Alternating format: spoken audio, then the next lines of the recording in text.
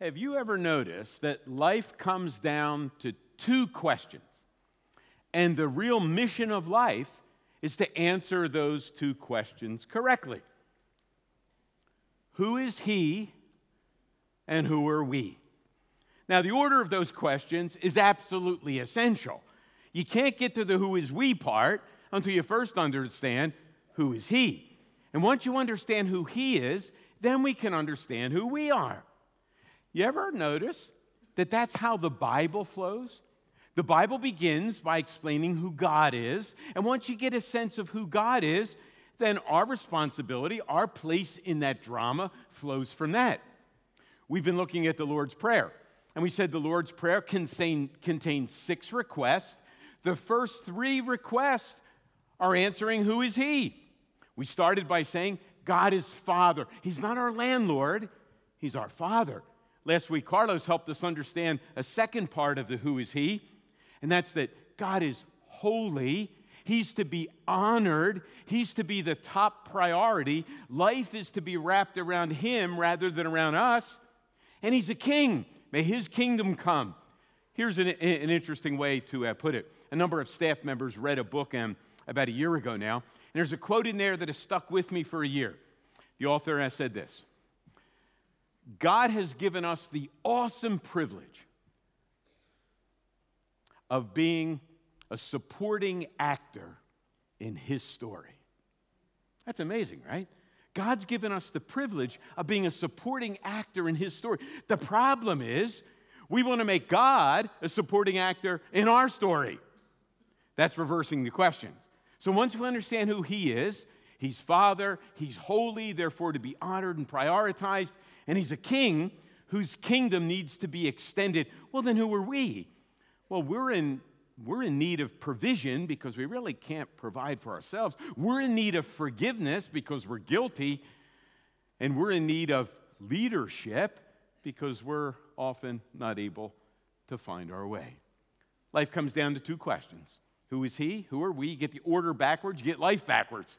The Lord's Prayer, the 10 Commandments, the whole of Scripture puts the questions in the right order. Who is he and who are we? Now, what I'm going to do this morning, I'm going to flip the order a little bit. We're not going to look at the third one of the God statements. We're going to look at the second of the our, us statements, and that is forgive us. And I thought you would need it by now. Let me ask you this question. We talked about God being Father, not landlord. God being holy, life is to be wrapped around him. He's the priority. He's the one with the weight that life is to wrap around. How you doing so far? Feeling real good about both of those? You got that licked? You always remember God's Father. You never make God your landlord. You never get on that performance treadmill trying to earn your own way. Oh, yeah, and you always treat God as holy, and you're secondary, and you wrap your life around him, not around... Well, we need forgiveness, right? And since we need forgiveness, I thought we would jump to the second of the us and our statements, and that is, forgive us our debts as we forgive our debtors.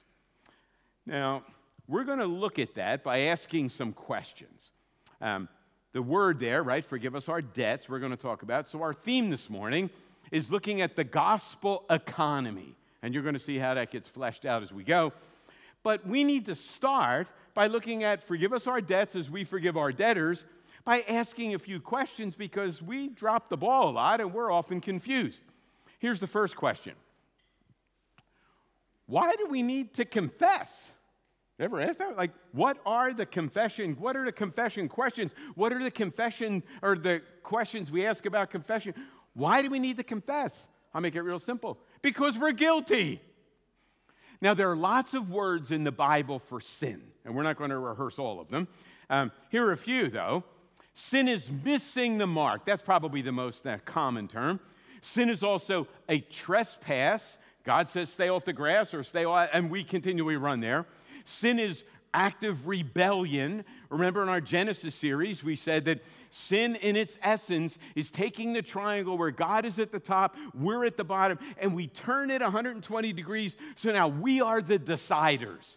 And when we're the deciders, we kick God off of the throne, the place that he rightfully should sit, and we take over that role. We decide. Lots of words in the Bible for sin. Here's an interesting one here that doesn't show up nearly as much as the others, and that is debt. Now, you notice Jesus teaches us to use the plural, because my guess is you don't have one, you got a whole bunch of them, right? Forgive us our debts, plural. That's a financial term. It's a financial term in our world. It's a financial word in the biblical sense. And it's a financial term, but God uses it, Jesus uses it here to help us understand sin. And it works like this. Just suppose, I'm not thinking of any of you individually, maybe none of you have ever lived this scenario, but let me spin it out. You really want to buy a house, but you don't have all the money to buy a house, so you borrow the money for the house. And you really like to have a car, but you don't have the money for a car, so you borrow the money for a car. And you really like new clothes semi-regular, and so you borrow the money for the clothes. And life's getting hard, and so you really need a vacation, so you borrow money for the vacation. And so you have lots of bills on your credit card. You are in debt, right? You're in debt. Now, here's how the debt statement goes in our culture. You owe, you pay. Now, that doesn't work for the government, but that works for people, right? You owe, you pay. That's how it works. You owe, you pay. And so if you don't think that that's true, you can try this.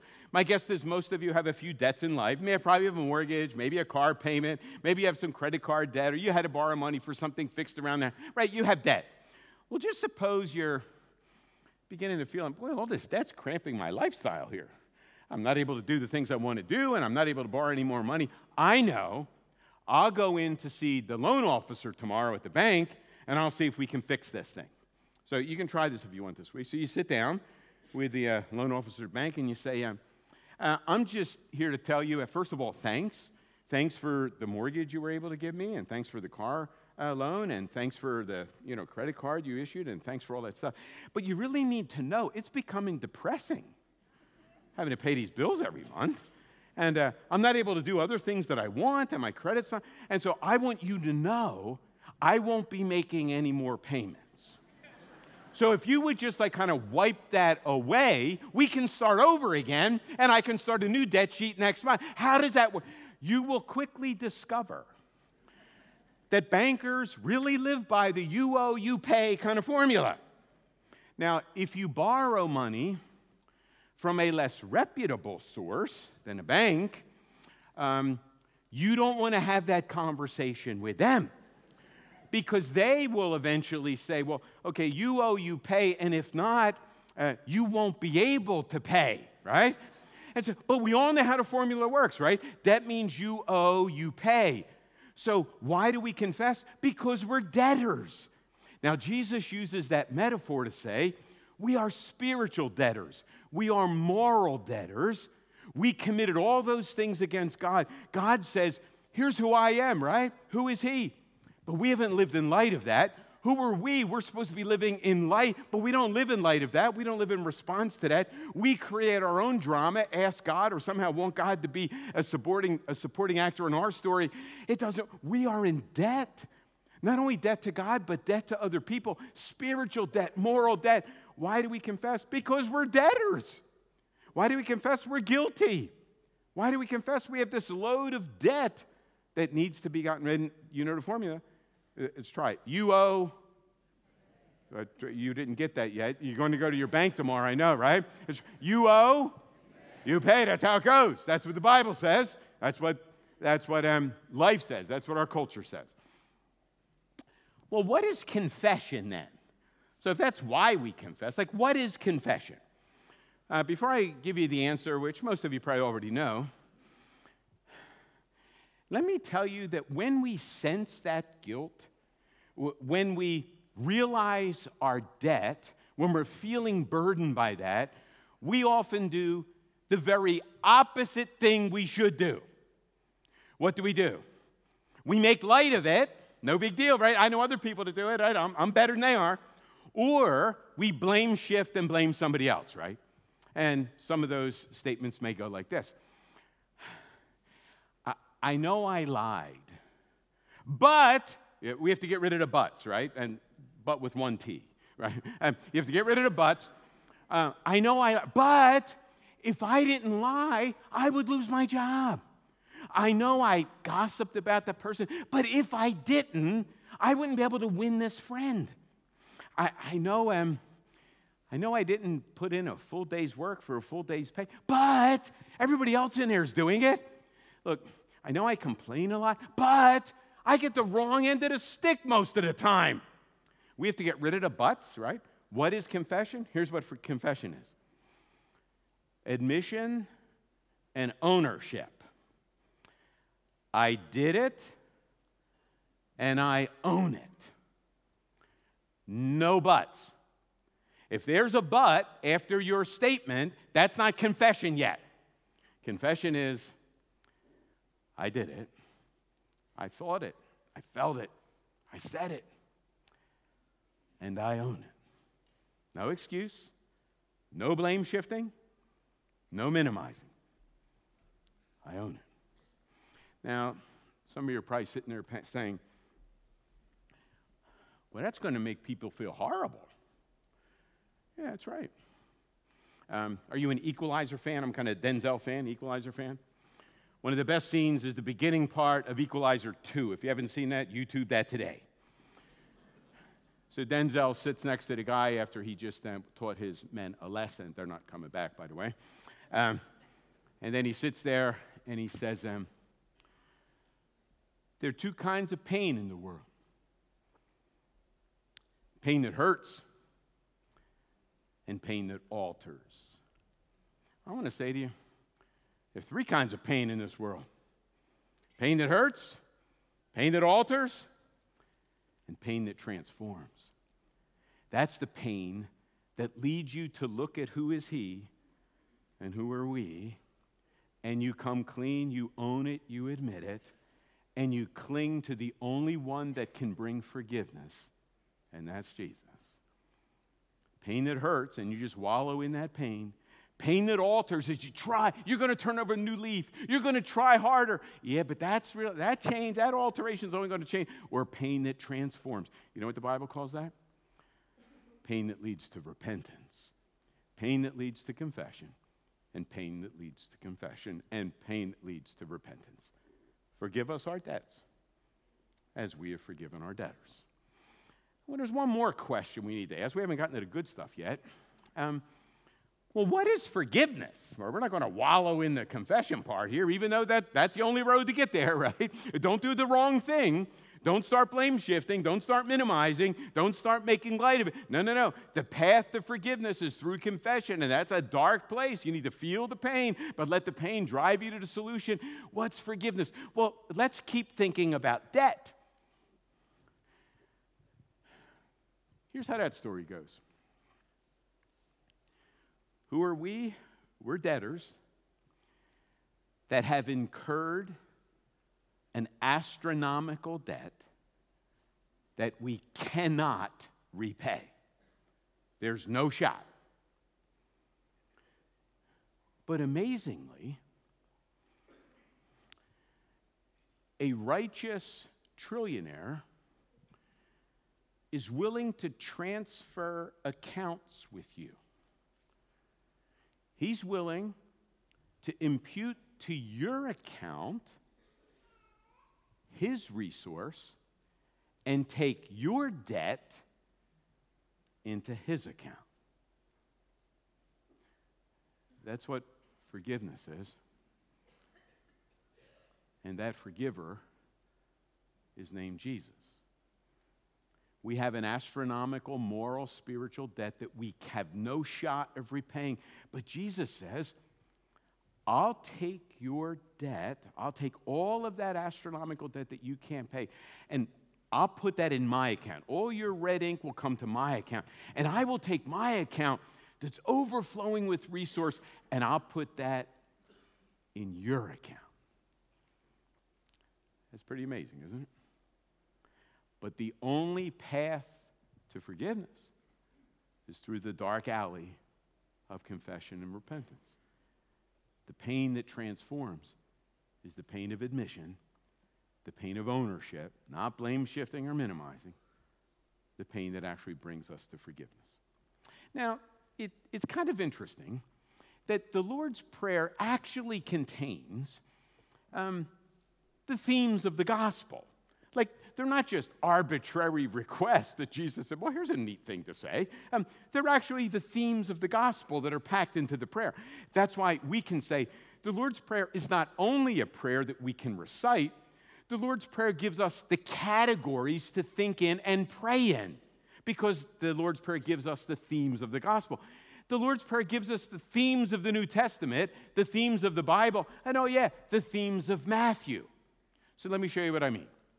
Take your Bibles and turn over to Matthew 18, and we're going to see that I suspect, as Peter and the other disciples prayed that prayer, lived with Jesus, listened to what he taught, watched how he lived, those requests, who is he, who are we, bouncing around in his head, he eventually had a question.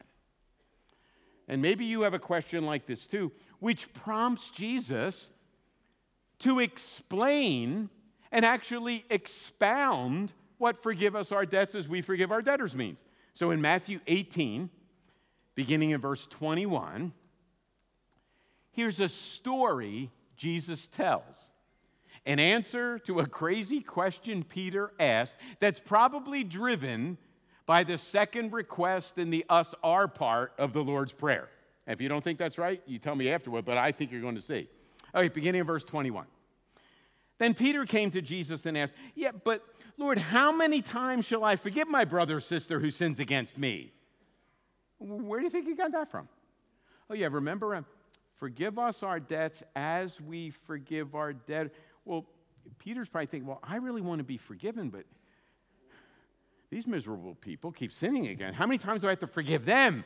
And so he comes and he's being super generous, right? He says, up to like 7 times. Well, that's more than double what the religious leaders taught. And so he's not coming up and say, 7. But before you rag on Peter too much, how are you at forgiving 7 times? You're good at that? 7 times, same sin, 7 times how are you at that? So don't look down your nose at him. We're worse than he is. 7. So that's the question. In my mind, it grows right out of what Jesus taught him to pray. And as Peter and the other disciples are praying the prayer, probably regularly, they're listening to what Jesus says. They're watching what Jesus does. Well, how does this forgiveness thing work? And how many times do I have to forgive people? They're filthy, creepy people. How do I have many times? 7 times? Here's what Jesus said. I tell you, not 7 times, but 77 times. Now, the point is you don't count to 78 and then let them have it. No. If you're not keeping count, you don't get there, right? As often as they sin against you, you forgive them. By the way, isn't that how you want to be forgiven? I often find I want grace for me, but justice for everybody else, particularly people who tick me off. Right? I want justice for them, but grace for me. That's Peter, right? He and I are in the same cloth here. Therefore, here's the story in verse 23. Therefore, the kingdom of heaven is like a king. He wanted to settle accounts with his servants. As he began the settlement, a man who owed him 10,000 bags of gold was brought in. Now, it's really hard to kind of exchange currency from culture to culture. Okay, here's the idea. 10,000 talents, right? 10,000 years' wages in that ballpark. So here's what that's like. If you may make more, you may make less. I'm making the math easy for my little brain, all right? If a common salary is $50,000 a year, and you have 10,000 years' pay, that's 10,000 times 50,000, that's $500 million. This guy was not, he's not the cook. He's incurred a debt that borders on the gross national product of the kingdom, right? There's no way he can pay back $500 million. My guess is none of you could write a check today for you could write one. You couldn't cash one for $500. And if you could, I want to talk to you about a few groups that we could give money to. All right, so there's no way this guy can pay this debt back. You got the idea? That's why it says 10,000 bags of gold.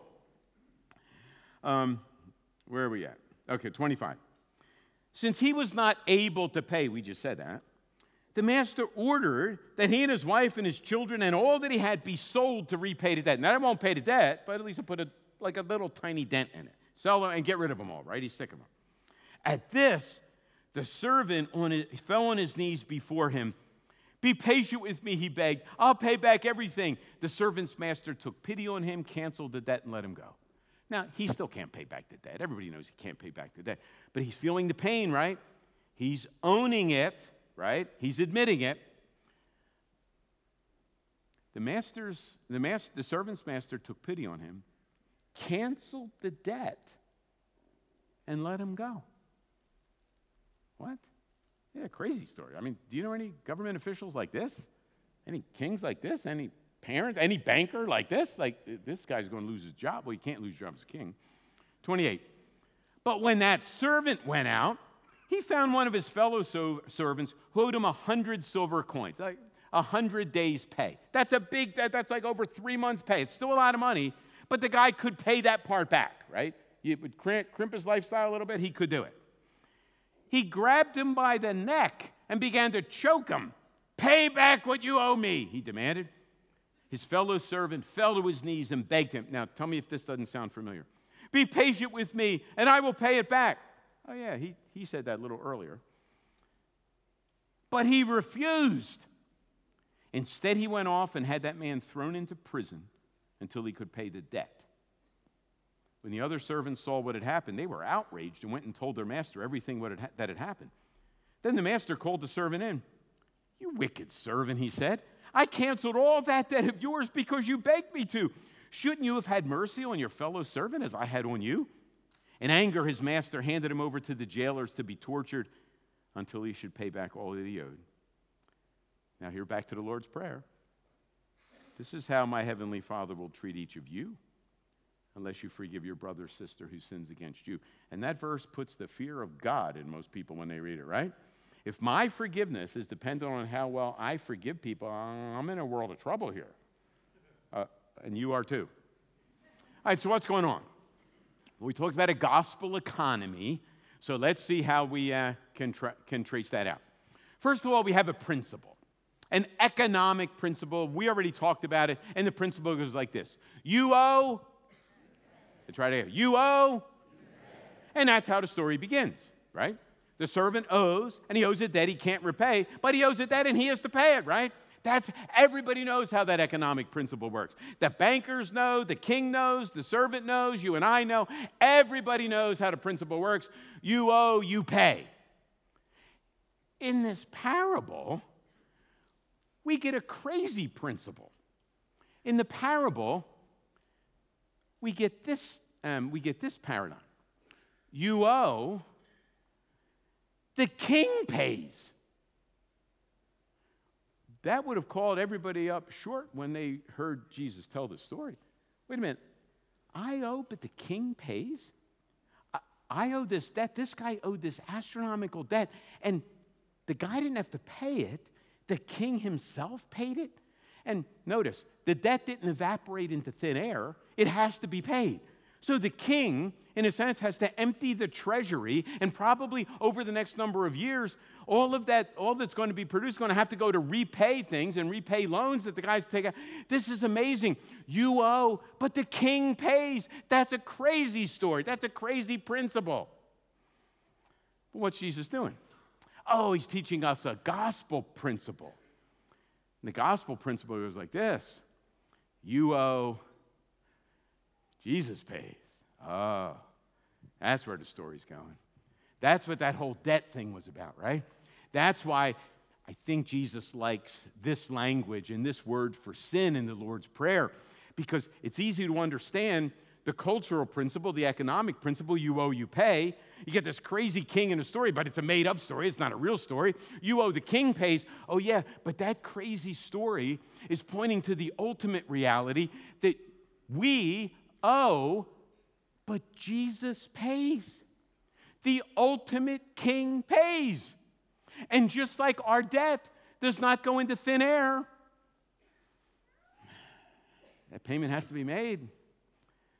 And if you want to see what that payment looks like, you can read about that at the end of each of the Gospels, where Jesus is led outside Jerusalem to a hill called Calvary, and he pays the debt that we owed so we can get the righteousness that he earned. You owe, Jesus pays.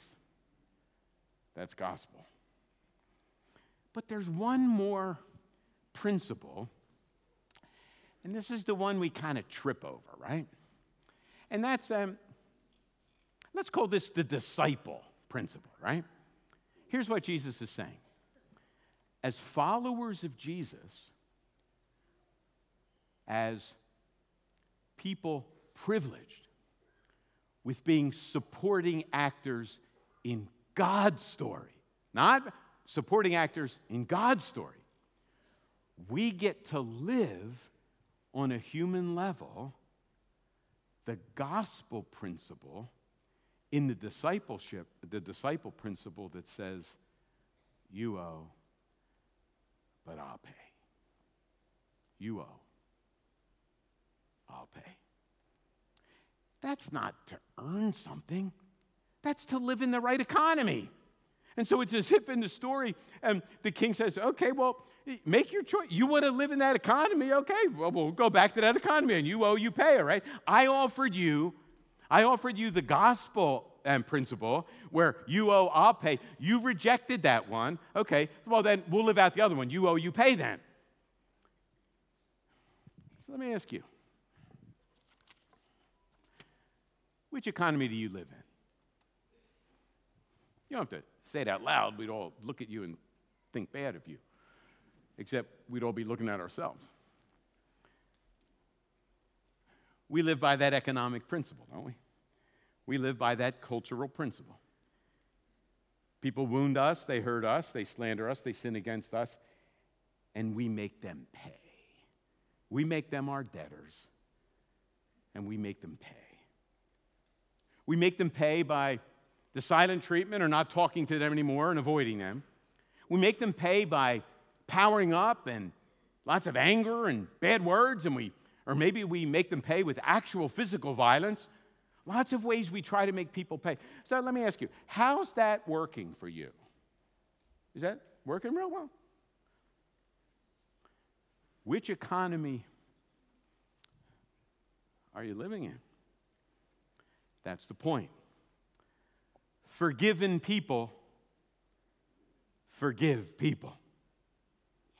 What was the servant's problem? And let me tell you how you and I, first of all, I'll tell you how you will never, ever be able to forgive people. So if you want to, well, you say, I'm already an expert at that, Charles.